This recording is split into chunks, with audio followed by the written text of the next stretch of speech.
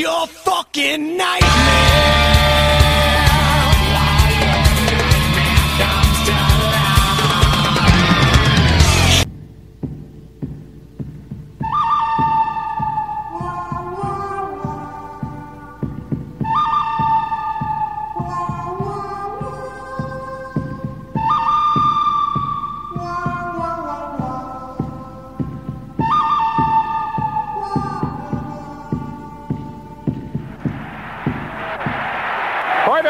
Nystrom's really getting some good right hands in. Gillies is down with Sandstrom. Somebody better help Sandstrom. Everyone must be held accountable for their actions. You cannot see your star carried out in a stretcher and do nothing about it. Oh my! Did Mick plant one on C-card? Wow! You can't put a bounty on a man's head. I just did. Spinning. Who's he going to go after? The puck drops and Baumgartner goes right to King, flashes him. But just a minute, Al Arbor has won 4 Stanley Cups, so don't start telling Al Arbor what to do, you and John Davison. Take care of Mason Tucker. Here's Franz Carlson.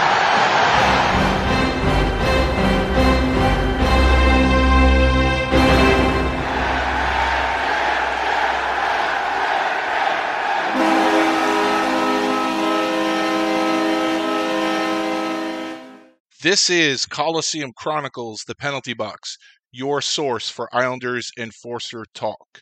Welcome back to my returning listeners and welcome aboard to the new listeners.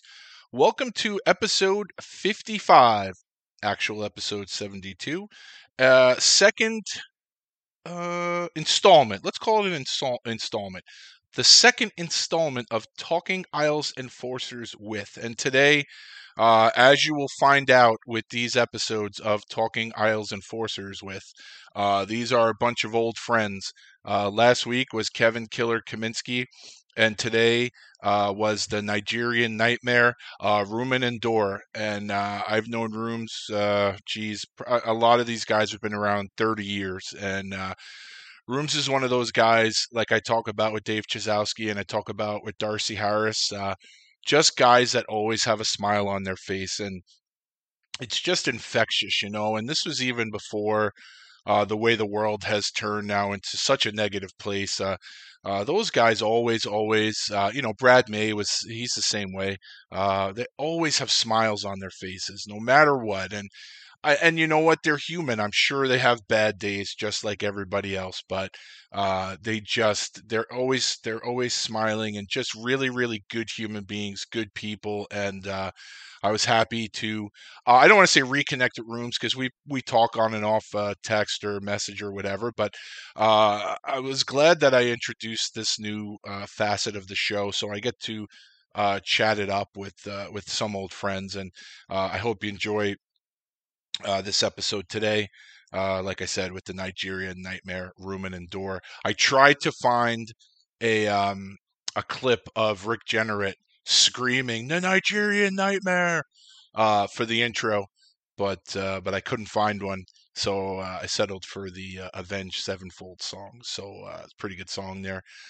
Wake you up if you weren't prepared for that right in the beginning. But anyway, as I normally do, I will ask you to please subscribe to this program, like, rate, and review the program. What that does is bring the show greater visibility. I'll show up more in searches when people search for hockey or fighting or Islanders, whatever it is. The more reviews I get, the more likes and the ratings, whatever. I guess that helps. I've been told that. I don't know. This is sort of out of my depth with this techie stuff, which is funny because if you're listening to this and you do anything at any level, you're probably like, it's not that difficult. But my kids call me a boomer, and I guess there are times where I have boomer-like attitudes towards things. If you are on social media, on Twitter, at Joe_Lazito and at Kali Sinbin Pod, Facebook, facebook.com/Coliseum Chronicles Podcast, and on Instagram, Coliseum_Chronicles_podcast. So my personal Twitter, like I always say, nothing too heavy. Nothing really. You get enough nonsense from all your other Twitter friends who became political experts over the last 5 years and medical experts over the last 2 years. So I try to stay away from that stuff. Really, just a bunch of lighthearted nonsense. Hopefully, you get a laugh out of it, and like I said, nothing too heavy. And for the accounts, the Twitter, Facebook, and Instagram accounts for the show, that'll bring you all little Islander Enforcer tidbits, whether it's the big club or the minors, draft picks, whatever. For instance, today is Tuesday, June 29th, and earlier today I posted about Joe Finley's birthday. He was a short-term Islander, but didn't mind dropping the gloves, and today is Joe Finley's birthday, so happy birthday, Big Joe. Let's see.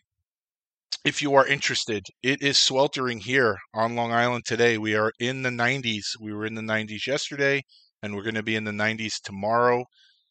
You should really be out there with your Coliseum Chronicles tank top. Whether you're a lady or a gentleman, you should be out there with it, gun show in full force, no matter what gender you are. And but if you don't want to expose the arms, we have t-shirts, whole bunch of different things in the merchandise store. So scroll down and you'll see two links in the episode description. One is for the classic Coliseum Chronicles, the penalty box logo. The other one is for the alternate logo. I don't know why I couldn't merge the two. It's 2 clicks. You'll see both of them. Now, as you know, every week I do a listener exclusive discount. The code for this week is Nightmare, NIGHTMARE, an homage to the Nigerian nightmare, Rumun and Ndur. Not Nightmare 20. I only had a certain amount of characters, so it is just Nightmare, straight Nightmare. Plug that code in at checkout on either of the Coliseum Chronicles, the Penalty Box merchandise stores. You will get 20% off your entire order. And the reason why I'm so excited about my merchandise, why I go on and on about it, is because of the logo. The logo, as you've heard me say millions of times, was done by local Long Island artist Joe Maricic. You can get at Joe at Graphics Joker on Twitter, not at Loudegg, or via loudegg.com. Joe is an amazing artist and a great guy. If you have any art projects you need done that you want done right, hit up Joe Maricic. A few other podcasts I would like to tell you about. One is my pal Darren, Fourth Line Voice Podcast, the OG of the Enforcer podcast genre. I just listened to his Sunday shit show. As I've said in the past, Darren puts out 2 episodes a week. Proud member of the Hockey Podcast Network, same network that carries Terry Ryan's show. Darren does 2 episodes a week. On Wednesdays, he brings you an interview. On Sundays, he brings you, let's call them his thoughts from the previous week. And mostly it's about the world of hockey, world of sports, and social media. And as much as I enjoy the interviews, I tell you, the Sunday Shit Show episodes really come at the right time, because if I need a chuckle, I know on Sunday I'm going to get one, because I love those episodes. He's not quite as old as I am. I think he's mid-40s, but I can see him venturing down the path of cranky old man, fist shaking at the clouds, and I love it. And I think part of the reason why I enjoy the episodes is because we're pretty much on the same page as far as everything. So I enjoy it. Plus, he follows. Well, not that he follows, but he goes down the rabbit hole into social media and argues with people and discusses stuff with people where I don't have the patience for it. So when he talks about this stuff on his Sunday episodes, it's stuff that's really new to me, a lot of it. So I love it. And like I said, his interviews are second to none. And lately he's been having his guests return. They've been doing top 5 toughest opponents. So he's done a few of those, and they're always good. They're not as long as his episodes usually are, but they're long enough. They're concise. They're sort of like the Cliff Notes version, in a way, of the larger interview that he's done with that guest. And the good thing is, if you haven't heard the previous interview, the long form interview with that particular guest, that will sort of get you curious, and then you can listen to the top 5 toughest and then go back and listen to the full length interview. I love Darren. He does a great job. I look forward to every episode he does.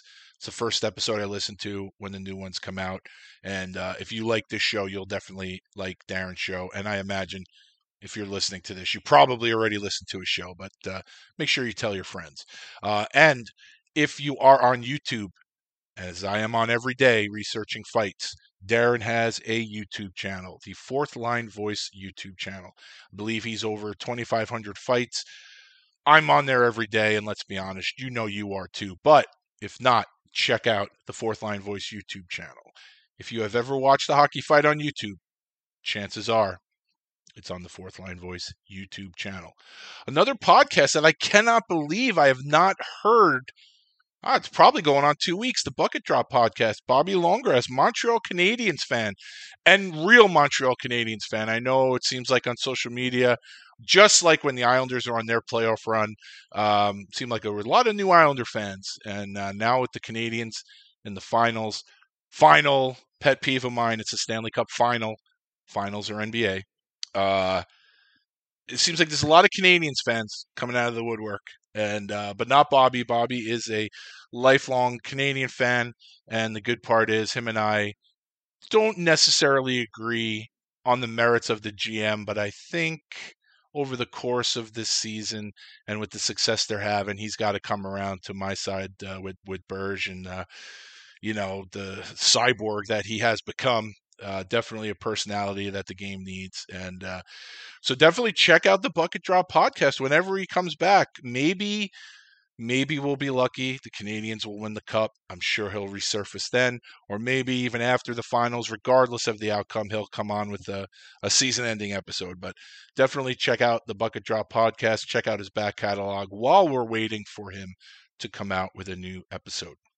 Finally, if you are on my Twitter, you have seen me post every day about a GoFundMe.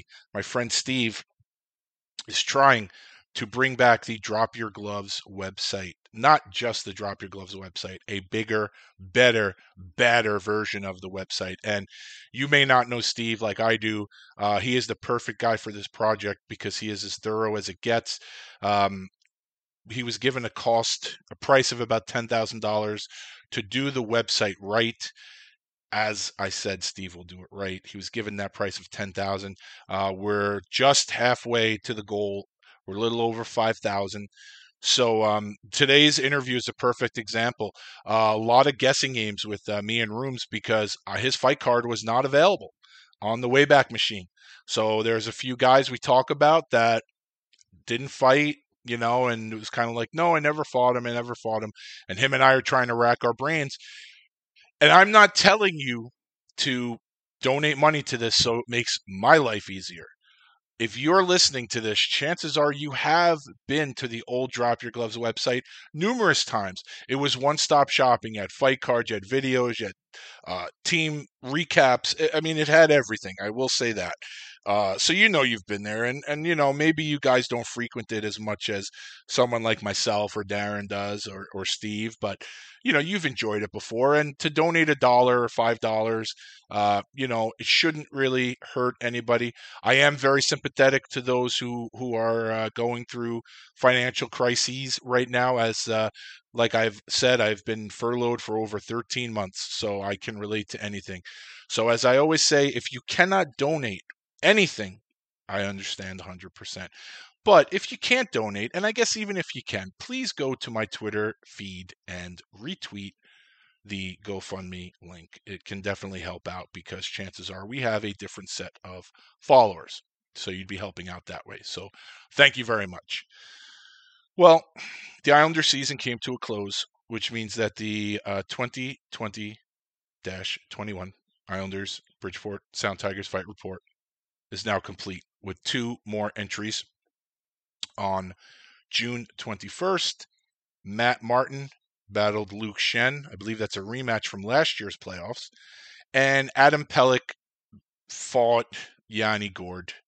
So what that makes it is 5 playoff fights for the Islanders, which matches their regular season total. So the Islanders ended up with 10 fights total, which also matches the Sound Tigers total. So between the two clubs, you have 20 fights. And Matt Martin had 2 regular season fights, led the team, and he had 3 playoff fights, which also led the team. Obviously, it's simple math. If they had 5 and he had 3, even I can figure that one out. So that is done.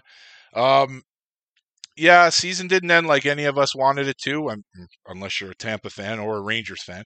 But man, oh man, and it's been a few days. If I had recorded the day after, probably would have been a little more in depth. I usually give myself 24 hours to be unhappy, and even at that point now, I kind of look at it as relative to real life, and it sucked. But I enjoyed the ride, man. I really did. This team is so much fun. The hate that they were getting on social media for the last couple of rounds was amazing, and I loved it. I think I was talking about this years ago with Jared Burnett. We are talking about how he gets booed in every arena, and he just said, he goes, if they're booing me, I'm doing something right. And it's so true. The hate the Islanders were getting on social media was phenomenal. I loved it. There is so much hate. So that means they're doing something right. If you're loved by your public and hated by everyone else, just keep it going. Just keep it going. And, this is not the show if you want to know about contracts and salary cap hits and things like that, because honestly, I don't know. What I do know is there will be some changes next year, and I am mildly concerned about the expansion draft. And why am I mildly concerned? Because in many people in the predictions, I've seen Jordan Eberle go, I've seen Nick Leddy go, I've seen Kiefer Bellows go, and there was someone else I can't remember. Those were the 4 names that come up a lot. But here's my concern: um, if if it isn't obvious the way the playoffs have gone the last few years, you need players like Matt Martin to be successful in the playoffs. Tampa has Maroon. Um, Montreal has Anderson. You need a guy like Matt Martin. And I know that everyone is talking about the players that I mentioned, but there aren't that many Matt Martins in the league. And, I'm not saying whether Matt Martin is more valuable than Jordan Eberle or Nick Leddy or Kiefer Bellows, but you have to look at it big picture. Ron Francis is going to build his team. He's going to build his team, and he's going to pick guys from different teams. So he may have defensemen that he covets more than Nick Leddy, or forwards that he covets more than Jordan Eberle. But there may not be a lot of grinders like Matt Martin out there. So I am concerned that he will be left unprotected, and that he might get claimed. I'm slightly less concerned about Ross Johnston, because Seattle, I think, is going to be in the same division with Vegas. I think. I'm not sure. And Vegas has Reeves, and Reeves is going to run around like a monster out there, as he should, against a team like Seattle if they don't have any protection. So do I think they're going to pick Ross Johnston? No, because I think if they really, really wanted him, they could probably work out a trade. But I am concerned that Matt Martin may go. So I hope I'm wrong. I hope I'm worrying about nothing. But I had to get it out there that I am a little concerned. As far as the Coliseum, that place, I tell people I grew up at that place. I'd been going there for over 30 years, and I've made many friends there, players and team staff and other fans and the security guards, just employees, everyone that probably in the hundreds. If you think about all the years I've been going there, it's a special place to me. And of course, as I've said a million times, that's where I met my bride. And it's a place that's always going to hold. It's gonna hold a special place in my heart, no question about that. And I'm sorry to see it go. And I am excited for UBS, but it's bittersweet. It's definitely bittersweet. It would have been nice to close out the old barn with the Stanley Cup win, but it wasn't in the cards. So the good thing is if you're an Islanders fan and you're listening to this, you have your own memories that you made, whether it's with your friends, your family, whatever, and you can always look back on that and enjoy the time there as I do. So it's just something to look back on. I don't have any cool thing to say other than enjoy the memories. I know I'm going to enjoy the memories, and you know, with really without the Coliseum, without the Islanders, I'm not married to Andrea. I don't have my 2 kids. I mean, if you really want to put it simply. So obviously it means the world to me, and I'm so appreciative that the way my life, the pattern my life took, I became an Islanders fan, and I went to the Coliseum to see games. So it's a special place for me, and I know if you're an Islanders fan, it's a special place to you. Finally, before I get to the interview with Rooms, I just want to make something very clear, and it's funny because I see this being posted on social media by adults, and it's crazy. The referees are not rooting against your team. I know that their officiating has been shitty. It's been shitty for every team. And, maybe one team has gotten one extra break here or there, but the refs are not rooting against your team. They just aren't. If they're shitty, they're shitty. It's just, they're not. And the other thing is, if you're on social media, it's pretty funny. They always have the hashtag for the game, like NYI versus TB, let's say. And if you click on that hashtag, the most amusing part is seeing Islander fans complain about the national broadcasters being against their team. And then you see the Tampa fans complaining about the national broadcasters being against their team. So I think this is sort of an epidemic where every fan thinks the national announcers are against their team, and they're not. Now, when was it Mayfield, when he crushed Stamkos into the boards, Ryan Callahan, who I liked as a player, by the way. I really liked Ryan Callahan, but he's a former Ranger and a former Lightning, and I think he went a little overboard in his assessment of the hit. I think he viewed it as a capital crime almost, and it's funny coming from a guy like Callahan who didn't mind playing a gritty game. And even then, look, was he against the Islanders? Listen, he's a Ranger and he was at Lightning. So yeah, he's rooting for Tampa. Let's be honest. But the announcers, I really don't think they have skin in the game. Even when Brendan Burke was doing the games, I really didn't detect any bias for the Islanders. So, just think about that. You're complaining that the national announcers are against your team, and the team they're playing, their fans are complaining that the national announcers are against their team. So chances are they're calling it down the middle, and you're just used to your announcers. Listen, Butch Goring is great for Islander fans because he's a homer. It's just like Phil Rizzuto used to be for the Yankees. If you were a Yankee fan watching Yankee games in the 70s and 80s when Phil Rizzuto was one of the color commentators, he was hilarious, absolutely hilarious. And I think every year Butch becomes more and more of a homer. So you enjoy that as an Islander fan. And when the national announcers aren't, then you're like, oh my God, like, I don't know, people can't adjust. But that is my PSA for this episode. The officials are not against your team. The national broadcasters are not against your team.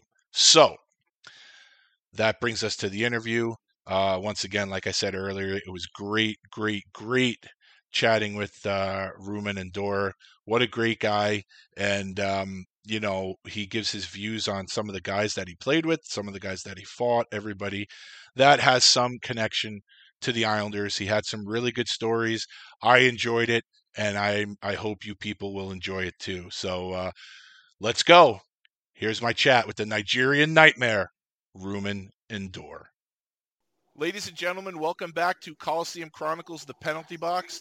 This is my second installment of Talking Isles Enforcers With, where I bring on someone who's never played for the Islanders, but we're going to talk about some teammates, some coaches, and guys that this gentleman may have fought that have ties to the Islanders.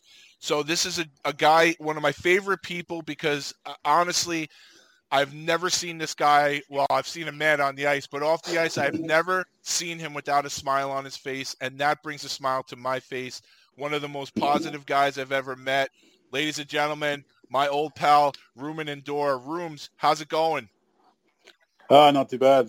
Thanks for the great welcome there, my man. I know I haven't seen you in a while, but, I hope everything's good down there. And, thanks for having me on. Oh, man, it's a pleasure. It's always great to chat with you. And hopefully when all the borders open up, I was telling Andrea the other day how I miss going to Buffalo. And every time we go to Buffalo, we kind of creep our way into Ontario, and maybe we'll end up hooking up soon.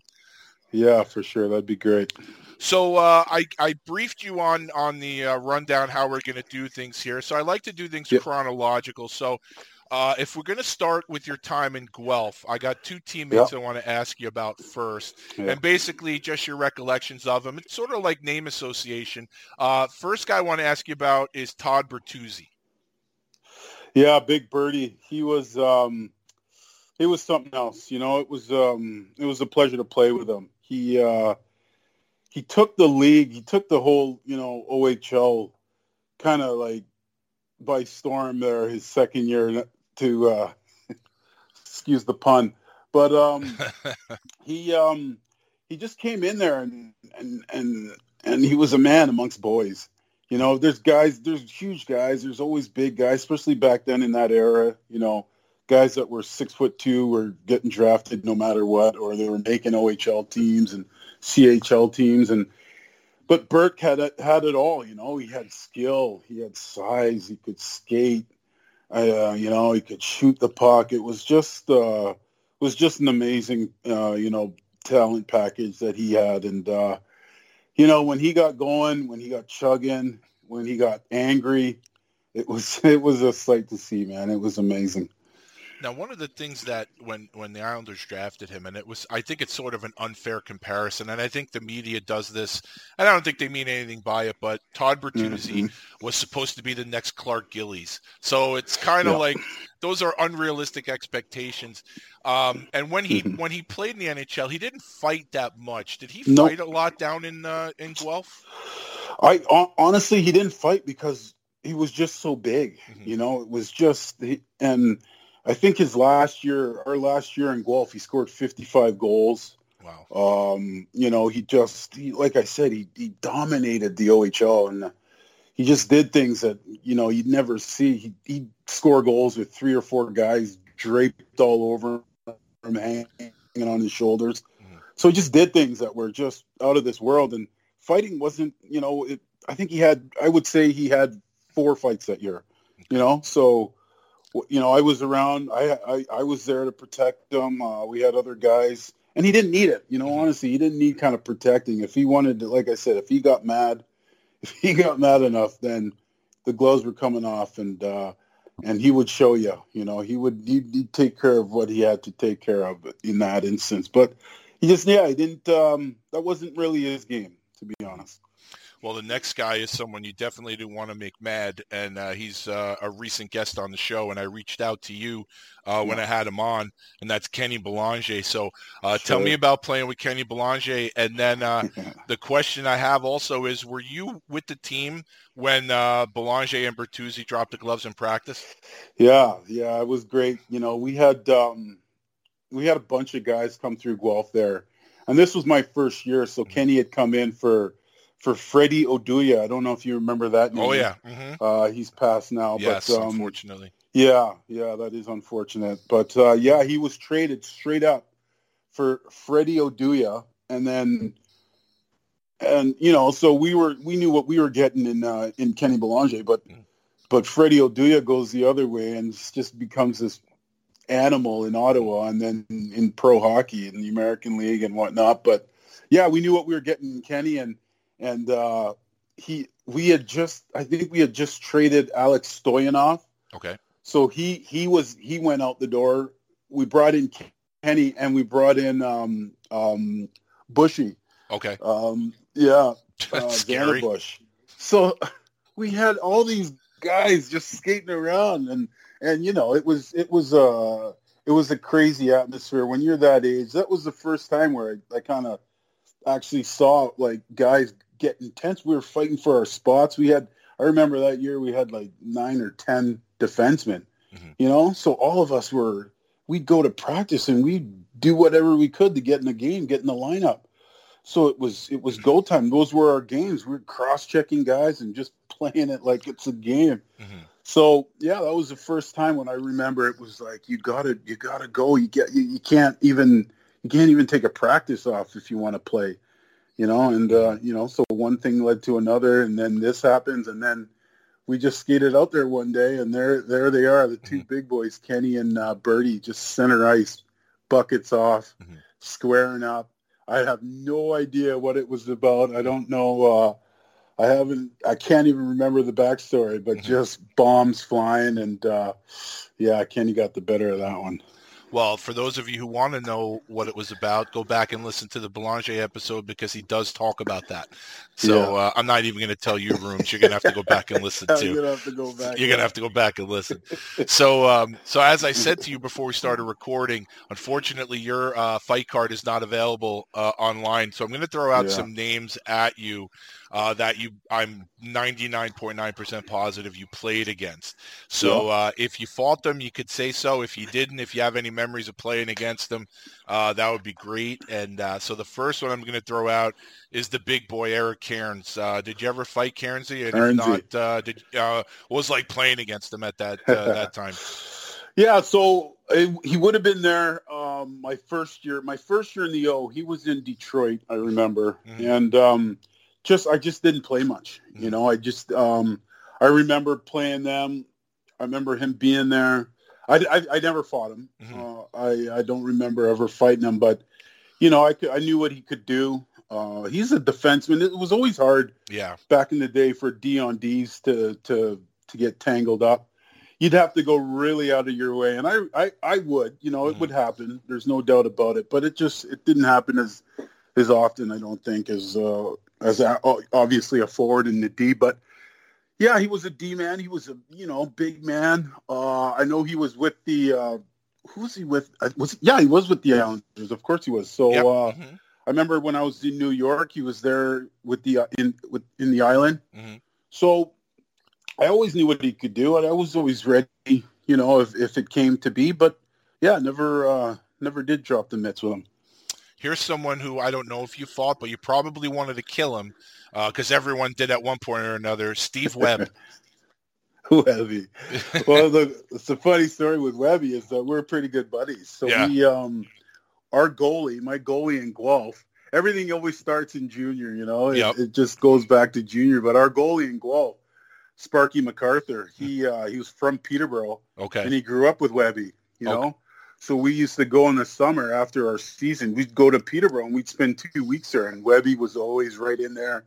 And I remember when MacArthur got married, we had a great time at his wedding. So we were always kind of around each other when we were younger, in the summers and that because I know you're buddies with guys like even Bushy, Ryan and. I played with him in junior, but then there's time, we ended up, I was in Atlanta. I think he was in Chicago. I was like, hey man, I need a fight, man. Can you give me a fight here? So those things happen, but me and Webby I think he had much more of a NHL career than I did. So I was in the minors more so. So yeah, we never kind of crossed over and played against each other a significant amount of time. Cause I know what you're talking about. There's for sure there was going to be an incident where we would have dropped the mitts, but no, it never happened. He always liked to make his presence known, so someone was coming after him on every shift. It seemed like he carved a good career out of doing that. He just had a knack for getting involved, and that's you like those guys on your team. I say it all the time. For down here on the island, there are certain Islander players who are absolutely revered, and it all starts with those dynasty teams. But once you get past those, look at me, my voice is cracking. Once you get past these dynasty teams, Steve Webb is a guy who probably never has to pay for a meal, never has to pay for a beer on Long Island. He is absolutely beloved down here. And isn't that incredible? What I don't know where was he drafted? I'm not sure how high, but just the guy that just showed up to work every day, got his nose dirty, was just mucking around out there, dropping the mitts. Those guys, they're just so valuable. People don't respect those guys as much as they should. It's amazing. A guy similar to Todd Bertuzzi, although he didn't have the length of NHL career as Bert did, but again, I think unrealistic expectations placed on him after he's drafted by the Islanders, and that's Brett Lindros. Yeah, for sure. Brett Lindros was a guy everybody had heard of. Obviously, the last name, and I don't ever remember playing against him, so I don't remember him in junior. I don't remember because I think he would have went right to the show. Was he early in the NHL? Like 19 maybe? Yeah, he didn't. He actually, I always say, I think if he would have played another year junior and maybe a year in the minors, he probably would have had a long career. But they rushed him because of his name, and then he's a target up here. So for sure he would have been. And he played more of a physical game than his brother. Like I talk about Eric, like I've never seen a guy that big skate that fast. Like it was scary. Like it was absolutely insane. Yeah. I used to watch him in Warham because I didn't play against him much when he was out there flying around in Philly, and I was in New York that year. And just to see a guy that big skate around, and it was crazy to think that, he had concussion problems. I couldn't believe it. He was so big. But, when guys like Scotty Stevens are catching you coming across the middle, that's, those are lights out hits. But yeah, it was one of those things where, Brett didn't have the same style, obviously, as Eric. Right. So he had to come in and, do different things to establish his presence in the league. And with those concussion problems, you just don't last long. I think he was cursed right from draft day when Don Maloney, right on the ESPN and TSN, said, "I think we have the better Lindros," and I just cringed. I was like, "Oh man, man, no how way. do you do that?" Oh wow, he said that. I don't recall that. And obviously, if you're realistic, it's just the GM pumping up his player, but get the fans going or whatever. But people are going to run with that, and I'm just like, oh God, I feel bad for this kid. So, oh man, I don't remember that. That's crazy. Next guy I want to ask you about, and I always have fun with him because he's basically Mr. St. Louis now. He's Mr. Personality. He's on ESPN radio there. He's got his own podcast. And I think when you might have played against him in the OHL, he was sort of a flashy kind of guy he had the mullet going and everything for Sudbury, and that would be Jamie Rivers. Oh, Rivers. Oh my God. Yeah.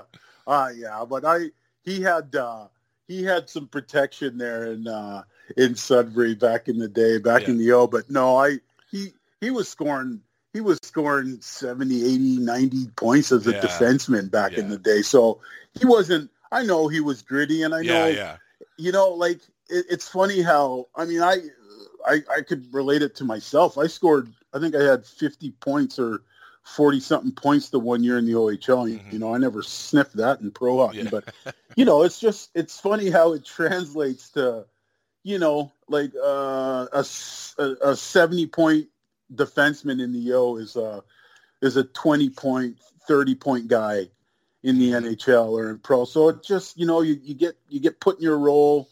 And if you don't make that jump, if you don't step it up when you get to pro, then you kind of get labeled and, you get put into a role, and hey, guys carve out 12-year, 13-year careers out of it, making great cash. So, you do whatever you can do. But yeah, Riz was a bit more offensive. I don't think he would have been dirty, but he had who was the guy in Sudbury that I fought? Gary Coupel. Yeah, remember Scary him? Gary.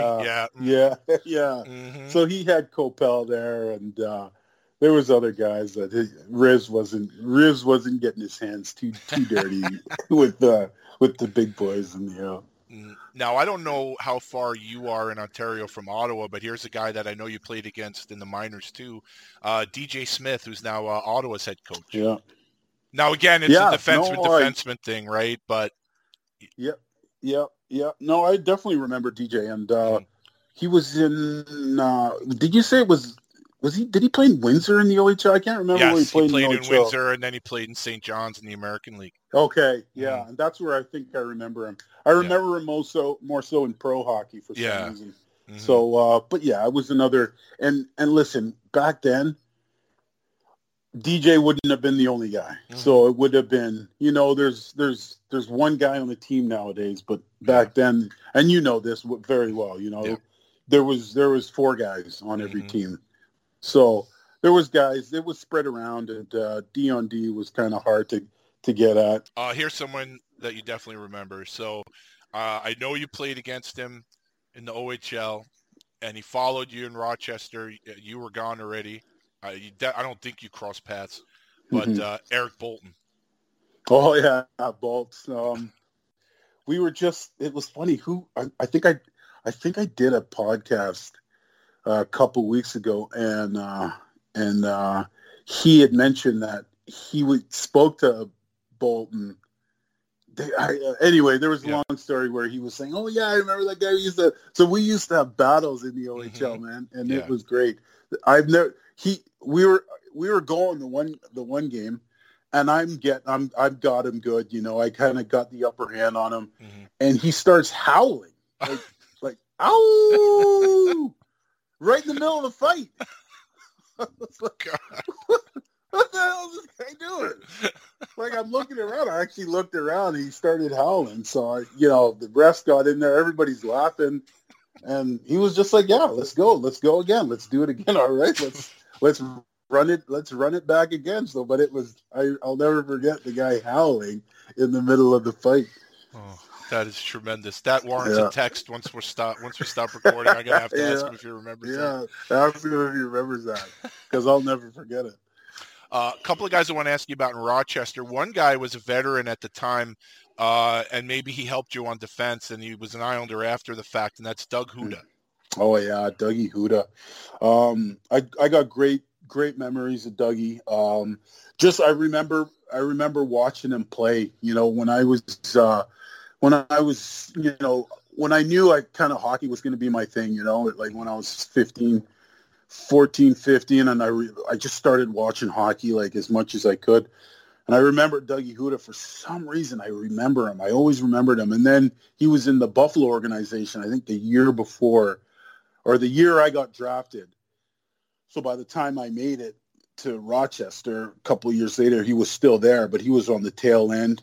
And so my first year pro in Rochester, he got sent down to us at Christmas. And he was the catalyst for us going, all the way. We ended up winning the Calder Cup, and he was my defense partner for half a year. And, just one of the greatest teammates I've ever played with. I think I've said this on a number of occasions. He just, the amount of knowledge he gave to me personally, but, just to everybody in the dressing room, he calmed us down.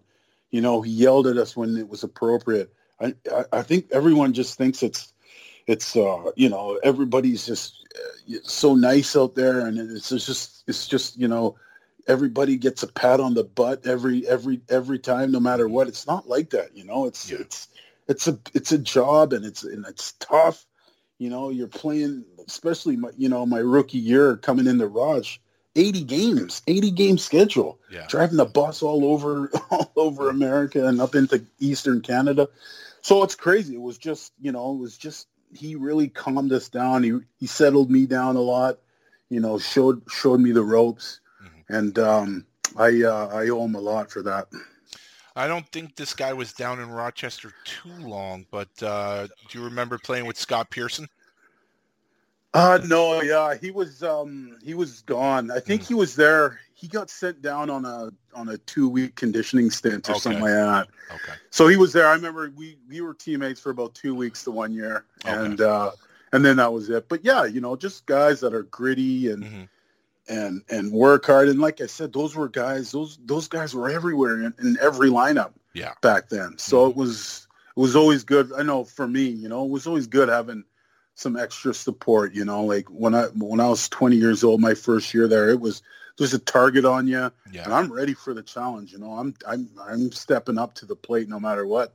But it's always a little better when you got, Serge Roberge, you got Danny Frawley who could chuck them real good. I had Scotty Metcalf there, Dean Melanson. So we had some guys. It was perfect. Yeah, you kind of. I always talk to Terry Ryan about when he was with Fredericton. He kind of was like the bridge where one year he had guys like Jerry Fleming and Brad Brown and Dion Darling, and then the next year he has like all the new blood like Asham and Gordy Dwyer and Darcy Harris and like the guys you named. Like you go from Frawley and Metcalf. Scott Nickel was probably there too. Yeah, Scotty Nickel was there. Yeah, for sure. Yeah, and then you go in, and then next thing you know, you're with Pete Vandermeer and Greg Walters, and Wally, so Jean-Luc Grand Pierre. Yep, he was there my last year. Like it was so. You're right. It just kind of, and if you play long enough, you play with all kinds. I was drafted by Buffalo, so in the summers I would live with Rob Ray. We had the same agent, so I lived with Rob Ray, and I got to he got to teach me things. He taught me so much, just being around him and just living that lifestyle in the summer. It was crazy. Excellent. So I do know 4 guys that you fought with Rochester. I don't necessarily know how it went. Yeah. First guy is we talk about how difficult it is for D-men to fight D-men, but I got Dean Chenault from Providence. Oh yeah, yeah. You know what? That was I don't know why I remember this so much. Maybe it's because of who he was, but I had just come back from injury. So I hadn't played in like 6 weeks or something like that. And I just remember, I don't think they had anyone else. I just don't remember them. Maybe they were suspended or hurt. It was one of the few times I actually played in, was it Providence? He was in Providence, yep. Yeah, like it was one of the few times I actually played in Providence for some reason. I think I was always hurt or something. But anyway, we went in there. It was one of those games where the crowd was just going nuts right from the start. Just every hit was like the crowd was yelling and you're just right into it. So I just remember after a whistle, I just skated to the blue line. The puck was, our goalie froze the puck and I cross-checked the guy a couple times and I could hear him beacon at the blue line. So I just skated right up to the blue line and then we dropped the net. So not a good tilt. It ended up going like center ice. It ended up going like one of those all over the ice ones where you start at the blue line, you end up going to like all the way to the other face-off circle and then back to the red line, and then the refs are like, all right, you guys done? Yeah, you give the guy a tap, and then you're like, all right, let's go, 5 minutes. You need the break. So, yeah, it was a good one. Upstate New York, for people of a certain age, those games, there were always such a strong concentration of teams in the upstate New York region, and you spent some time in Rochester, develop a rivalry with all those teams. One of the teams, Syracuse, they had a player named Dave Roche. You remember fighting Dave Roche? I don't. Dave Roche. I remember Dave Roche, like he played for was it the Islander Roche? Yep. He played for Pittsburgh. I don't think I fought because we're pretty good buddies. Like he was from Peterborough as well, so that's how I. But maybe I did it. Like I said, I didn't care when we were on the ice. It didn't really matter to me. But the guy in Syracuse was Johnny Baduke. Oh yeah, we had wars. We had a line brawl. We started a line brawl, shooting pucks at him in warm up, and so it was like first shift, whatever, blah blah blah. So we get to the game and he goes after, he doesn't, like I said, I set it up like me and you, let's do our thing. Yeah. And he went after somebody else, a tougher guy. I think it was, what was his name? Big left winger. Oh my God. Just wait till we hang up. You'll remember once we hang up. Yeah, that's exactly what'll happen. But, Western League guy, Brandon. I can't remember. Anyway, so he went after him. So I said, okay, you're playing that game. I went after some other guy that, wasn't really a heavy. So then that started. He came out of the Pele box. It's crazy. I think he got like a 20-game suspension or something like that. You know what's cool about that? I don't know if you played there afterwards, but they retired his number up there. Yeah.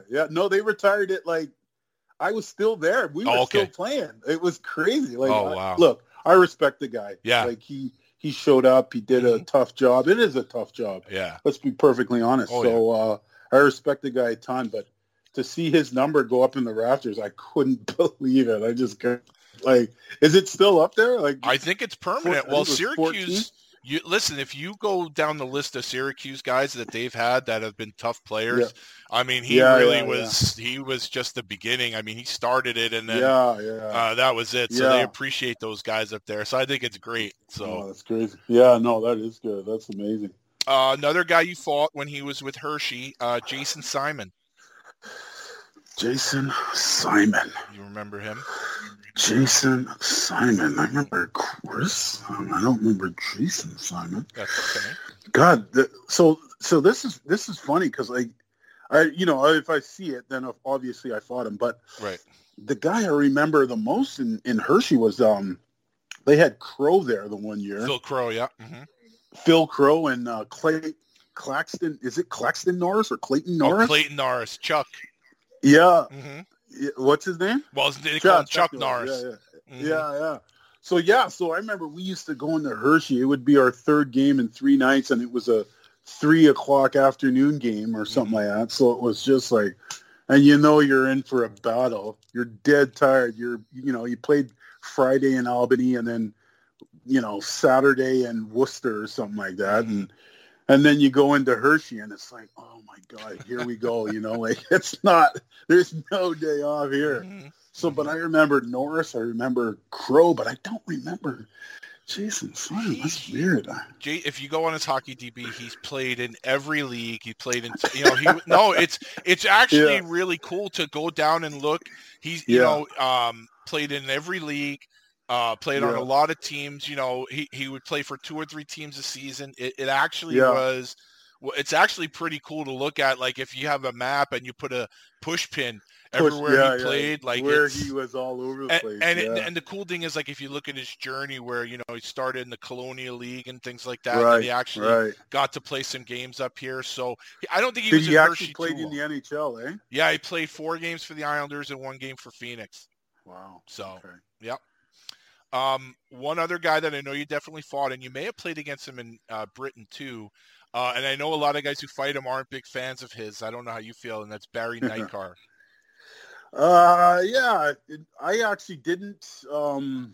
It was he had gone to England a little earlier, but I just remember there was a fight. I don't know. I can't even. It had to have been the American League. Cincinnati. He was with when you fought. Yeah. Okay. Okay. Yeah. I was gonna say it wasn't the NHL. Right. Did he play in the show?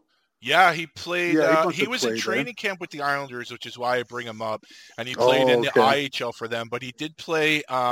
Played for the Ducks, and he may have gotten. He played for the Ducks. He got in a few games with Hartford, I believe, and a few games with Calgary.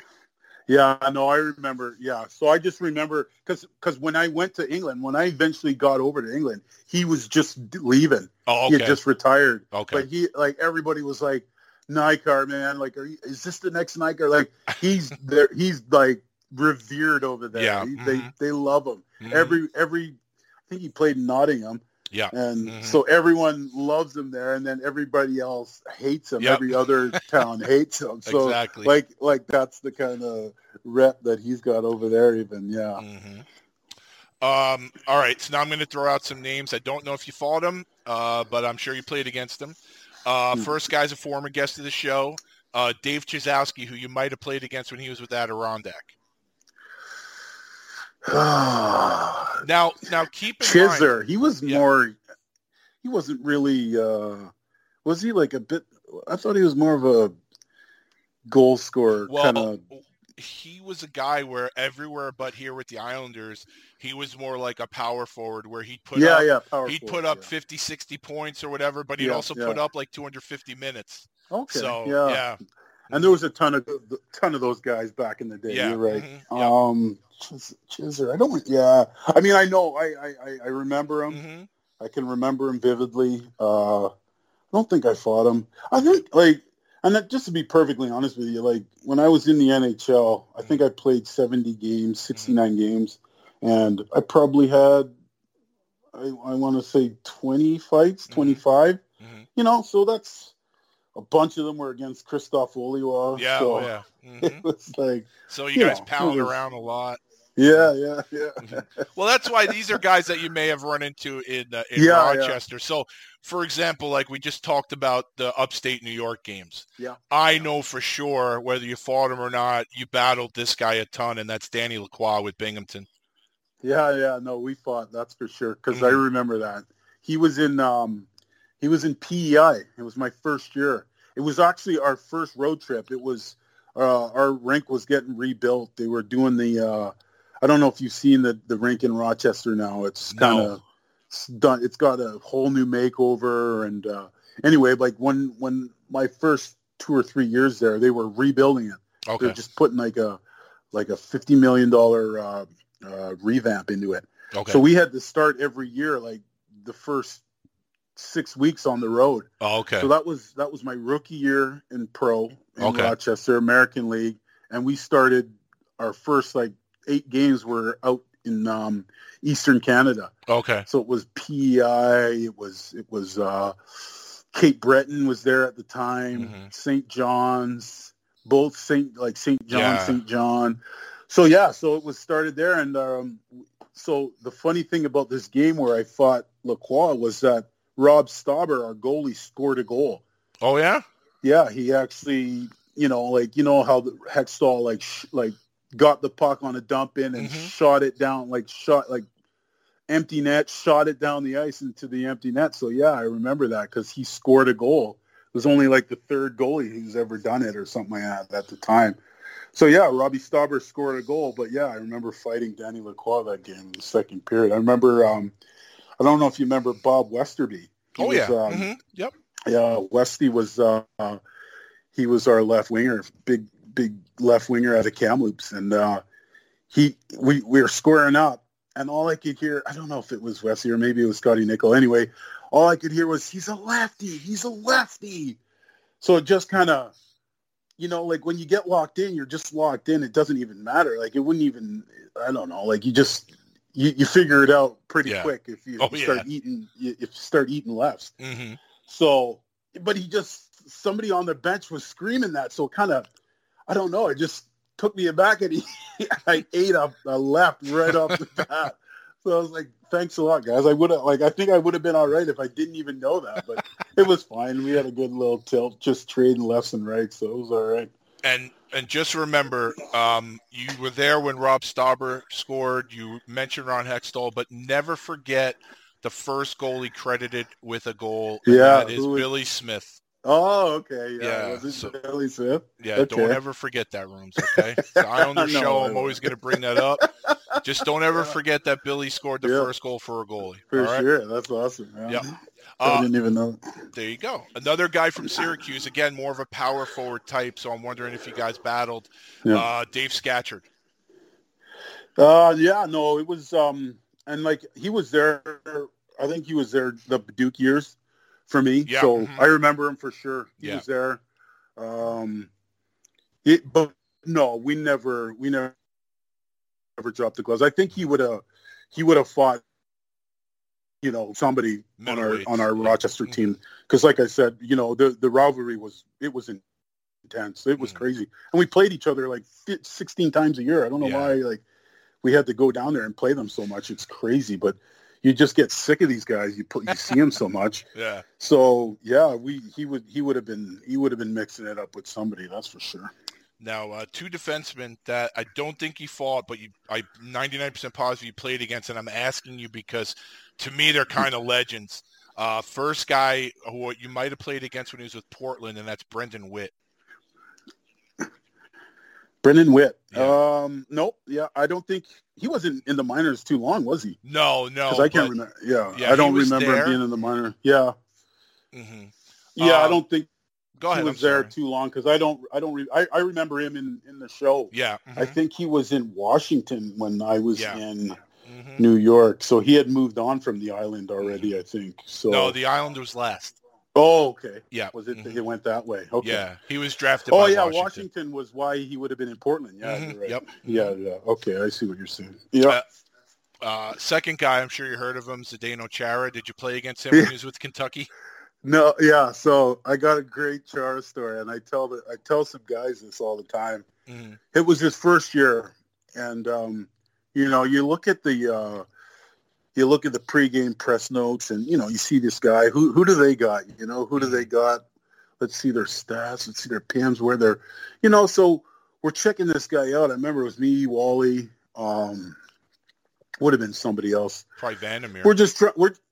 Maybe it was Vandermeer. Yeah. We're just trying to scout out who we're going to go here. It's one of those Friday night games in where was it? Lexington, I think. Yeah. They had just brought the team in. So it was crazy. Fans everywhere. And it's great. Like, I used to love it back then, just going into the rink and beating up one of their guys, like right in the Friday night, just like, okay, like just shut up. Yeah. So we're looking at the stats and we're checking it out, and we see this Chara guy, and we're like, Czech Republic or whatever, Slovakia, So we're like, okay, like he's big, and we saw he played in the Western League, but we're like, no, like we're gonna give this guy out. This guy's having a hard night. So right off the bat, and we've already talked about D on D, like you just never saw. I was going out of my way to chase him around to fight him. I wanted a piece of him. I saw how big he was. I'm like, okay, So nothing. He's not giving me anything. It's his first year. I think he's just a little gun shy. Yeah. And then finally he just snaps, and one of our guys is seeing us, egging him on, and he's not dropping the mitts. So they get a little bit of courage. So they start cross-checking him and whatever. Mm-hmm. So he says, okay, he drops the gloves and he throws a bomb that came from like Syracuse. Like it was like the guy's reach was so like just knocked the guy out, like knocked him out. Mm-hmm. And I remember it was a close game or something, so I can't remember what happened. We ended up not fighting, mm-hmm. but he knocked our guy out, and I was like, wow, maybe I dodged a bullet there. We just started laughing, me and Wally. We were like, oh my God, like what is that? So now, obviously he's gone on to a Hall of Fame career, and one of the toughest guys you'll ever see on the ice, just because of his pure size, and now he's more willing now than he was back then. But yeah, it was one of those where I was like, maybe it would have been a good idea to sit this one out. I love the dodge a bullet line. That's classic. Yeah. One guy you played with in Buffalo. I think you played with him. I don't know how long. I don't know how many games you got while he was there. But do you remember playing with Paul Cruz? Yeah, Cruiser. Yeah, for sure. He was great. Obviously, the Islander links there as well. But he got sent down too. He was a guy that it was great because he would get sent down a lot of conditioning stints, and then the 1 year I kind of cracked the lineup. I kind of made it out of training camp, and Cruiser like had me over for dinner all the time and just showing me the ropes. And I was living in the hotel. They didn't tell me to get a place or anything, so he had me over for dinner. Like it was just the way he just class guy, took care of me, and I'll never forget that. Just kind of you pass it down to the next generation or the younger guys. You show them a little love, show them the ropes, and you hope that they do it down the line as well. So somebody must have done that to him. He did it to me. I tried to do it to the next guy wherever I was. It was just I remember that a lot. It was just great having that kind of friendship with him. Yeah, he's a great guy, so I'm not surprised. Oh, yeah. No, it was great. Another great guy who you probably will agree with me, but I bet you didn't think so on this night, and this is the dark ages of the Room's career in my eyes, when he skated for the red, white, and blue of the Rangers. I try to block this out as best I can, but you fought a guy at Madison Square Garden who you probably don't even realize has Islander ties, spending a training camp with them. He was with Anaheim at the time, and that's Big Jim McKenzie. Jim McKenzie. No, I didn't know his Islander ties, but I I was just talking about this one as well because it was in the Garden, and the sequence. I remember everything about the sequence and how it started, and then I blacked out because the guy hit me so hard. So Holler. Here I am laughing at you. You're saying this guy hit you so hard, and I'm laughing. I'm sorry. Yeah. Oh yeah. No, it's fine. It was great. I laugh at it. So I think Holler. Remember, he had hit Gretzky in the summer tournament there, the Canada Cup or whatever they were calling it. He always went at Gretzky, no matter what teams they were on. He always went at Gretzky. So he did the same thing in this game. So he goes after him, and it wasn't as bad as the one in the summer there, a bit from behind, but he went after him. So everybody jumps in, like, which you're going to do. That's going to happen. But they had McKenzie on the ice and the other huge guy. What was his name? Sorry? Was Grims in there at the time? Yeah, okay. Stewie Grimson. Okay. So I'm just beelining, I don't care. It's going to be somebody. So I just beeline it in there, grab Holler, my gloves are off, and then I get a ring around the neck, and it happened to be McKenzie. So we start going, and I got the jump on. When I went to throw my first punch, my sleeve came right out of my jersey. My arm came right out of my sleeve. So I just boom, boom, just got him. I'm like, yes, I got him. I got him. And then he just went down, took a 2-second break and hit me with a left. And it hit me right on the temple. I didn't go down, but I don't remember any I remember we were sitting in the penalty box, and Gretz is going, great job. And I'm like, and I kind of shook my head, and I was like, oh my God, I'm in the penalty box. I don't even remember. I don't remember how I got here. I don't, you know what I mean? I don't remember the skate to the penalty box. I don't remember, I remember punching him twice, and then I could feel a punch coming, as you do. Yeah. And then it was out, just one of those where it's oh my God, I went back and looked. I'm like, oh my God, this guy hits like a Mack truck, man. It was crazy. Did you ask Gretzky if you won? Did you say, did I win? No, well, yeah, I remember the Gretzky was saying, listen to the crowd, man. They're loving you, man. He was saying something like that, and I'm like, I was thinking to myself, I wonder if I did good because I don't even remember the fight now. So, I didn't want to say anything to him. I don't know if he would have said, this guy needs to go to see a medical guy, because I didn't even remember. But it was great. The crowd was going nuts. So it was. They were just announcing my penalty as I came to, kind of, So it was a good couple minutes there where I just whatever happens. Man. Well, you're in good company because he's done that to a lot of guys. So yeah, definitely, yeah, for sure. So we're going to move on now to the IHL. See, we're moving along here. Yeah. Now I got 5 guys here who I don't know if you fought, all with Islander ties. So again, first guy, actually the first couple of guys are D-men, so maybe not. Ian Herbers, who would have been with Cleveland at the time. Yeah, no, it's funny because I played a brief stint in the IHL the one year when I got sent down from Atlanta. I was with Atlanta there when they started the new franchise. So their team was in Orlando. Yeah. So I had a 2-week stint in Orlando the one year. So that's the extent of my IHL. Oh, okay. So I wouldn't even Herbers. I don't even remember. Okay. The guy I fought though in Orlando was La Puma. Was it Chris La Puma? La Puma, yeah. Yeah, that guy. It was we had a good tilt, man. Yeah, and he's a D-man too. Yeah. All right, so that eliminates the 4 of their names. I don't even have to go through them. Well, I mean, we could go through them. I didn't play in the IHL. Yeah. So. No, I know. All right, so we're going to come back to the American League. We're going to Norfolk now, and one teammate that I want to ask you about, and I don't think he was there that long, and that's Mark Janssens.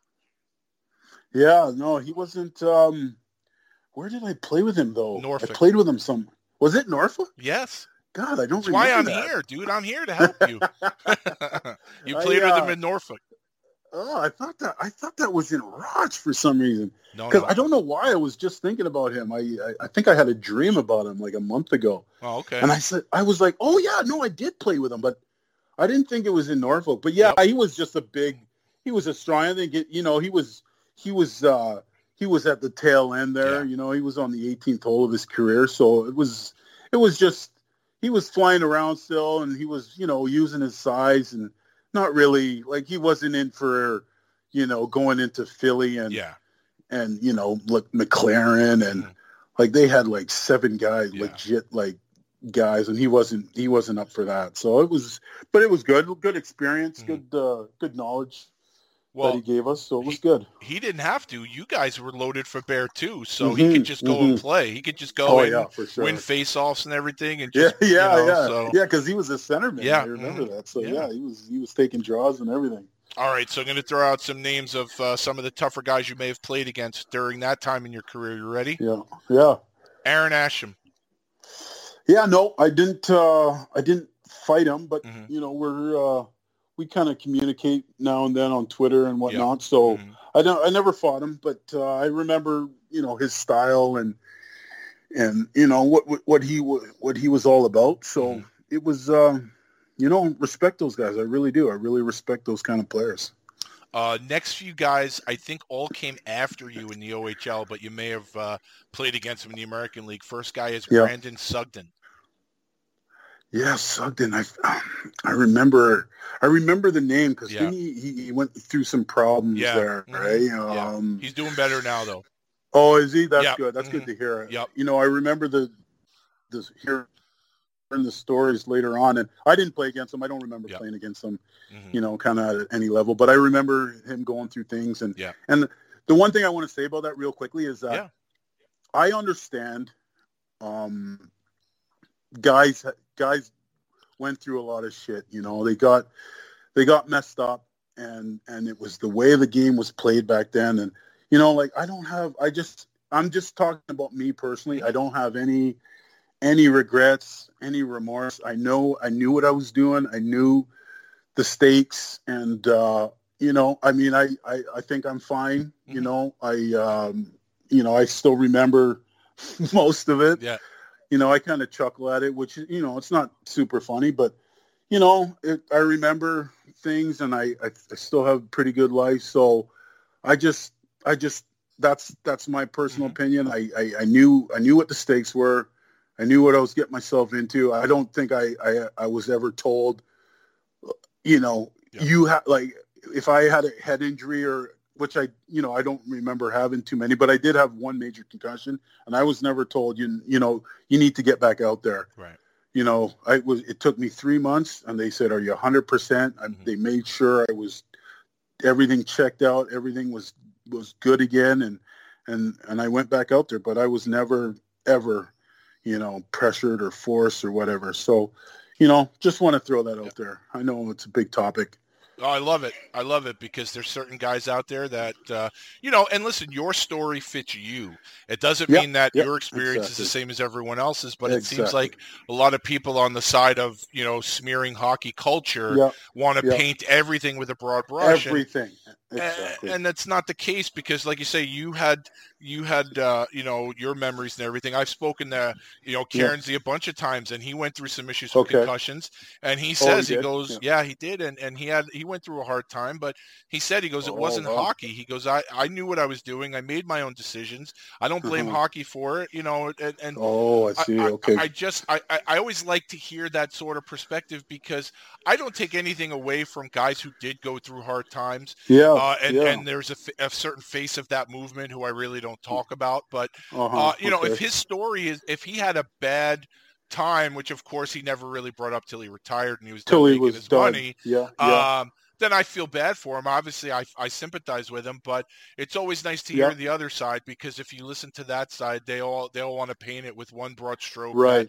The culture is toxic and all this other stuff. Yeah. So I'm glad you said that. Yeah, no, and I'm glad you put a point on it there too. Is that is my story? Yeah. I am not saying this is how it was for everybody. Mm-hmm. You could have had a different experience, and like you said, I'm sorry for you. I really am. I don't think it's. I'm not mad at those guys. Okay, I'm not mad at them. They went through stuff and. Some of them have got through. Some of them, they're still going through tough times. It's just my story is personal to me, and I just want to make sure that, people know that it wasn't just everything was horrible, so. Yeah, and also coming from you, I mean, you may have, and it's nothing that you need to get into, but being a black player, I mean, that's also a hot topic now with racism and things like that. And I had Graham Townsend on the show, and he recounted some of the racism he did. And I'm sure I would imagine for someone that played as long as you did, you experienced some of it. But I definitely did. Yeah, I'm sure I did. But you're not painting every one of your opponents as a racist and everything. And exactly. And I like when, Graham basically said, he kind of dealt with it on an individual basis. And you deal with it because you have one, and a lot of times Graham said a lot of the players that would say stupid shit, their own teammates would say, what are you saying? What are you doing? So even for someone like yourself, where you did the role, you fought, you had a nice career, but you also, for you, where you may have experienced a lot of other things that most players never had, and they didn't have to. Yep. Right. So to hear that and to hear your attitude towards it, it's really refreshing, because I always appreciate. I'm old school. I kind of like things. I like handling things like a man. You handle it like men, and then it's over. And so that it's, to me, it's sort of refreshing to hear your attitude about that. Sure thing, and that's just the honest truth. I don't, I'm not here to nullify or anyone else's experience. I don't want to take away from their experience or say that's not how it was. It may have been, there was racial issues that I had to deal with. It was 2 or 3. I guarantee it was 2 or 3 in my whole career. So that's not, when I played 15 years of pro hockey. So that's nothing. You deal with it, like you said. I dealt with those things like personally. I didn't go to newspapers and call it out. I just dealt with it, So hey, some people do different things, Yep.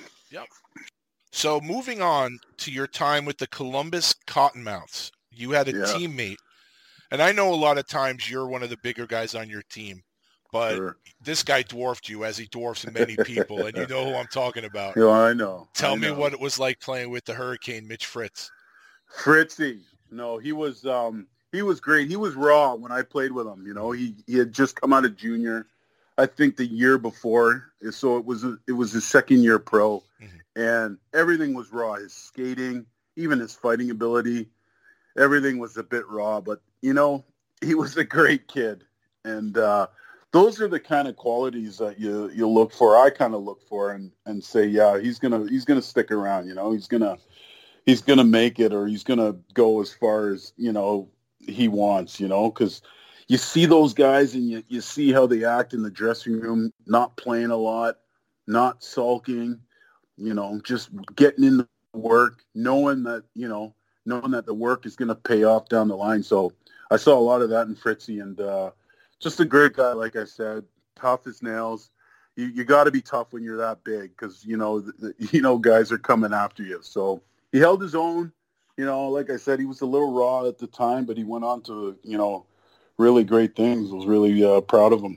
And you guys had the right coach too, which we'll talk about him coming up in a little bit. But Danbury, that team, I mean, anyone that listens to this show and anyone that is a hockey fight fan knows about the Danbury Trashers. Now, myself, I am a proud Italian American. So to me, with the owners, the ownership there, Italian American, it's a success story. The Galantes. AJ is now a boxing trainer, MMA trainer, I think, in Connecticut. Boxing trainer, promoter. Even though it has nothing to do with the Islanders, I have to ask you, how did you end up with Danbury first and foremost? I mean, so Danbury is one of those, it was one of those great couple of years where, Mr. Galante just kind of, he wanted something to do. He wanted a project, and he wanted AJ to run it. He wanted to give AJ some business training or or planning and, how to run a team. It was, like on the outside, I could see how it looked a little crazy. Like I think AJ was, God, I think he was 18 at the time. I think I want to say maybe even younger than that. You don't have an 18-year-old as your GM of a hockey club. I think they were like the first, like the first 10 guys they looked, they said, who's the top scorers in this league, pick them up. Then it was who's got the most penalty minutes that we can get. So it was this guy that so, and you know what? It was crazy how it was put together. It was crazy how kind of it all fell apart. I don't know if you know this, but I've been interviewed by Netflix and all other sorts of TV companies. There's a big documentary that's supposed to come out. It was supposed to be out already, but COVID happened. Yeah, so, I can't wait. Yeah, there's a big doc in the works on that. But yeah, it was one of those crazy moments in life where you just get an opportunity and a lot of crazy shit, man. But it was great. They took care of the guys. What he did for the community, I know. I know he was in a lot of trouble and he spent time in jail. I don't think he's still in jail, is he? Or is he? No, I think he's out. I think he's out now. Yeah, but listen. I know. Obviously, there were things going on that we didn't see. We didn't see all the criminal stuff or whatever that happened that got him sent away. But the way he took care of us, the way he lifted up the community. We had full houses. We had a rink that only sat 400 people, built into this great little minor league rink that could seat 5,000. It was just, it was a great time in my life. And, I just got to thank the Galantes for it. And guys who played tough wanted to go there. Like this was a destination. Like you would think Connecticut, it's not like some of the other leagues where you could play in Florida or other warm weather places. This is Danbury, Connecticut. And I know a bunch of guys who played there and they loved it. And like you said, because the way the Galantes treated you guys like royalty. So I know that everybody loved playing there, and I can't wait for that documentary to come out. Yeah, no, it's going to be special. And you know what? We set kind of records that most people aren't going to, it was the most penalty minutes ever or whatever it was. But listen, we had a great time. I know. You're saying guys wanted to play there. They wanted to play there because they didn't want to play against us. I wouldn't want to play against that goddamn team. Yeah. We had Frankie the Animal Bialowas. We had Johnny Marasti, Brad, Winger. Yeah. I mean, it was crazy. We'd go onto rinks and, like the Danbury flu was a real thing. we went, I went to, I think, 2 games. One of the games was, I think, against Flint.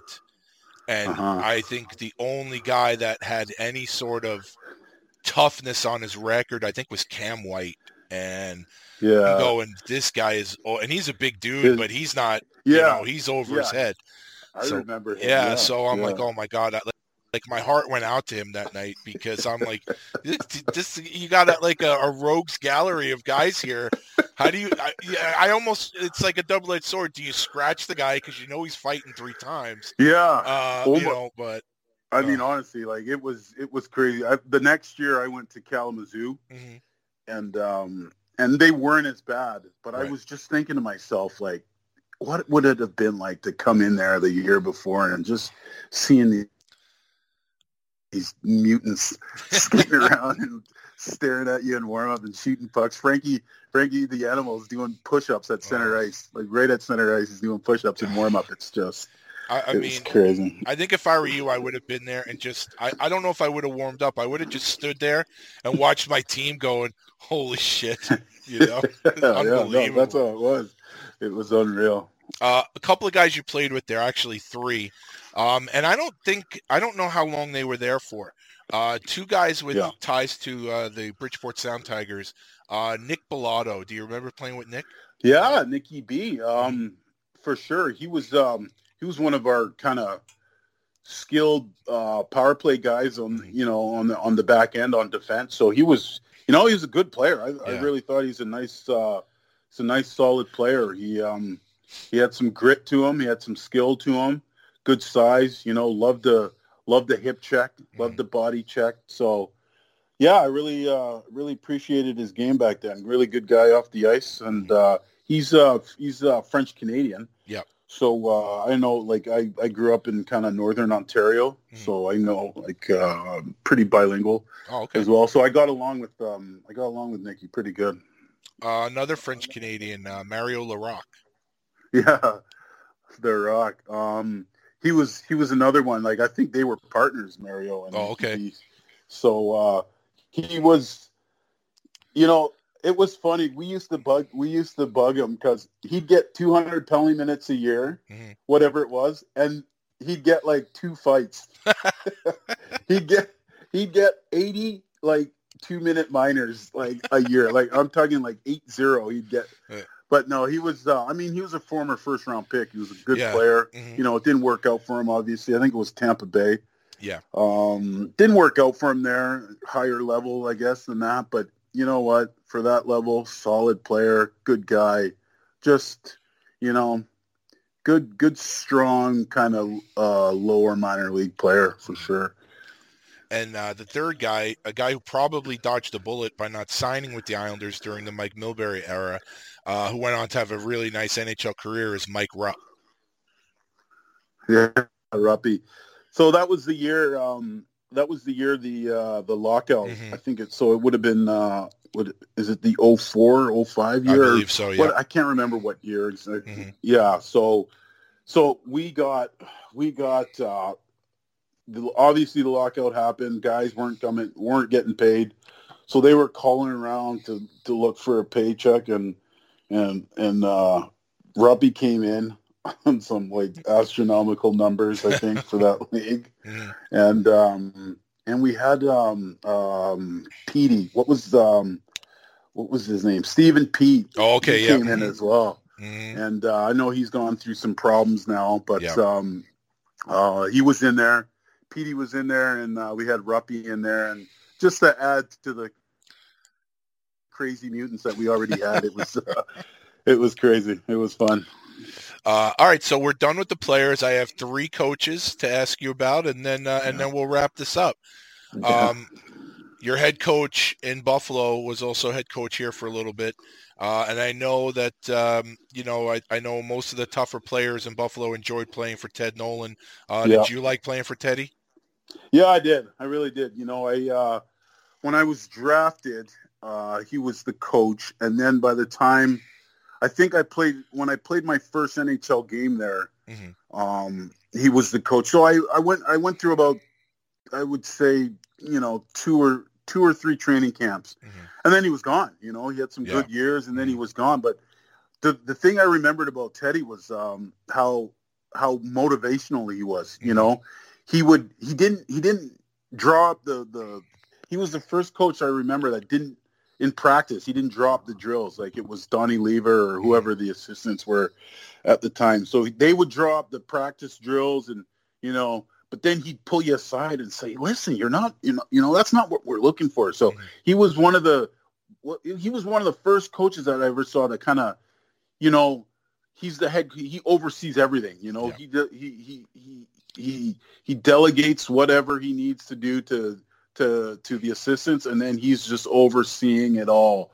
So that's how I kind of like to approach everything now when I coach. But yeah, he was great. He was just motivational. It was just inspiring, to see him coach and having great success as well.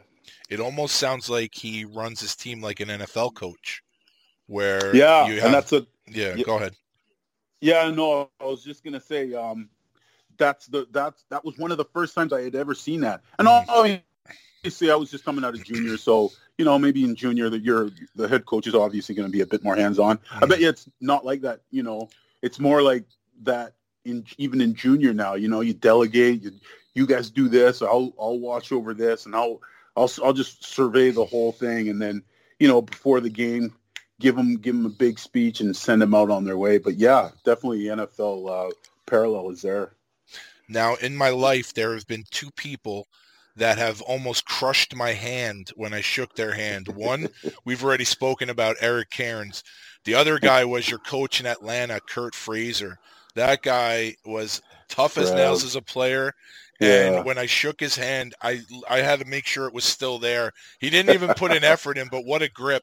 What was it like playing for Kurt Fraser? Yeah, Fraser, he was great. He was I'm just going to be totally honest. I didn't know him. I didn't connect that he was a player. Yeah. So when he was, he was the coach and I ended up, I didn't get to Atlanta till I think it was October of that year. I was kind of a waiver pickup. So I wasn't in the initial expansion draft. And, but when I got there, I did my research because our practices were great. Yeah. We would practice and then it was like, okay, it's going off the rails a bit, which it did a lot in Atlanta. Let's be honest. So he would stop it and just like tear into us, like just, and listen, he was coaching in the NHL. He wanted the best, but it wasn't like he wanted us to be like Vegas is doing now with their expansion team, and it just wasn't going to happen. So he just wanted us to. He wanted so much more from us, and he tried to get the most out of us. It just, we were just a bunch of misfits put together, and it just didn't work out. I felt so bad for him because he worked his ass off every day, and it just didn't work out. That was the nature of expansion back then. It just you were fighting a loser's race. Right. It seems like a lot of times with the expansion teams, the first coach is almost there to sort of set a foundation. And then by the time that's set, he's gone. He's gone. He's building it for the next coach. Sure. Yeah, it just, I don't know what it was in Atlanta after the first couple of years there. It just seemed to go stale, and that obviously that's why they're gone. But that first couple of years there, I know Kurt was putting in the time. There was no, he wasn't missing a trick. He was doing everything he could. It was just, you're working with so much less than what Vegas got and what Seattle's going to get. So. Last coach, and it's a guy who's a former guest and a guy you played against, I believe, back in your Rochester days, and then he was your coach in Columbus, and that's the Colonel, Brian Curran. What was it like playing for the Colonel? The Colonel. No, it was great. You know what? He was a really old school kind of coach, and that's, listen, I love when a coach is direct. He's not this is what I say, but this is what I like. I'll do. I do other things. If you're all over the place, you just, I don't know. You lose my kind of respect or attention or however you want to phrase it. It just doesn't click with me. But you know what? The Colonel was direct. He's just we would have 2.5 hour practices. And it wasn't like it was a bag skate, we weren't skating up and down the ice, but he wanted to get the breakout out of our zone down pat. He wanted it to, and I think that's a lot like the NFL as well, where everybody knows where you're supposed to be at every moment.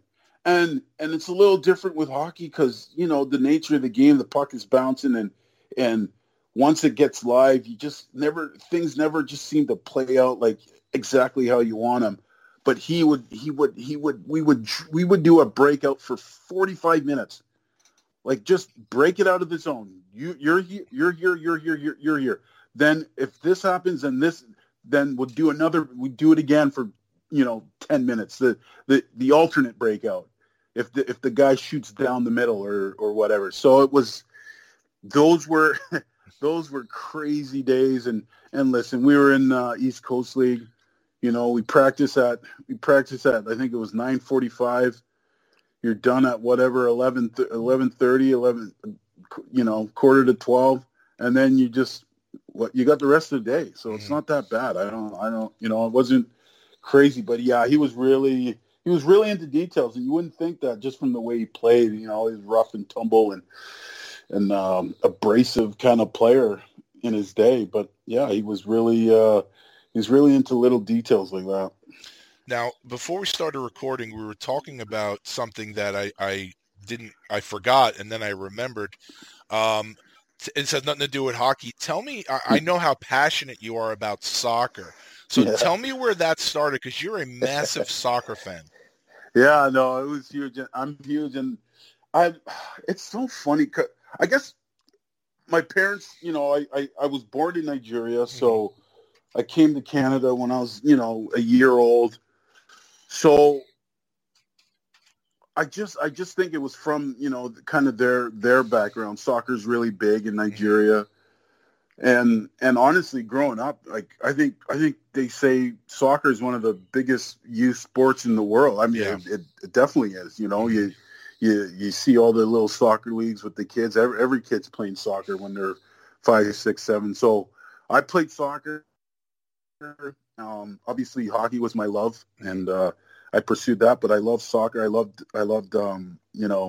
getting older and following teams. I gravitated towards Arsenal, the club in England. So I just thought it's just always been with me. Major tournaments, and the European Championships are going on right now. Yes, but obviously the World Cups are huge. So I get to watch Nigeria and most of those. Canada hasn't made it into one of those in a while, but yeah, just the game. I just loved the game from an early age, and I stuck with it. How good were you? I thought I was pretty good. Yeah. I tell my kids that I could have played pro hockey in any or pro in any sport that I decided to.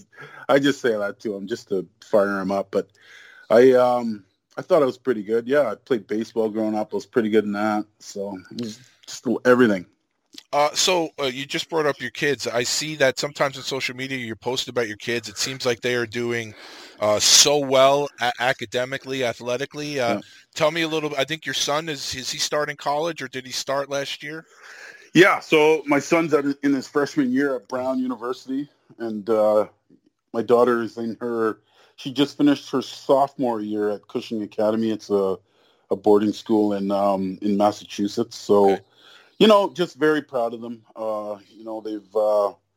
They've accomplished a lot, I think, in their young lives, and there's so much more to go. But they have a great foundation, a good base, very, very humble, but very competitive. I think they get it from both sides, of their parents. So I can't say enough. I get really emotional speaking about them because I'm so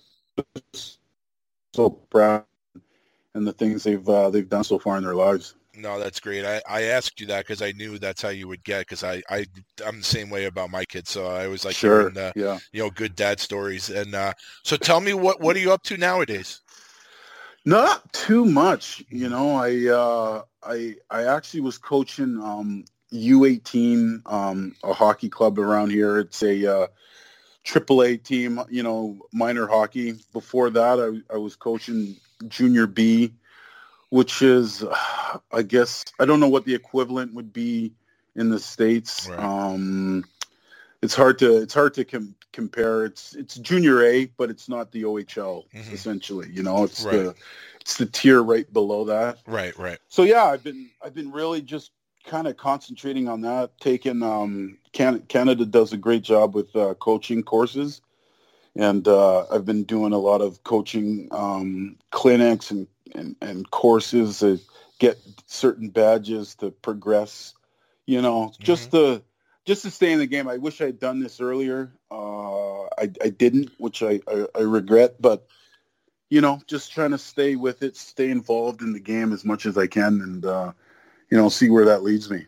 What is the end goal? Are you looking to coach in the OHL or maybe higher than that? Oh, definitely. Yeah. Even higher than that.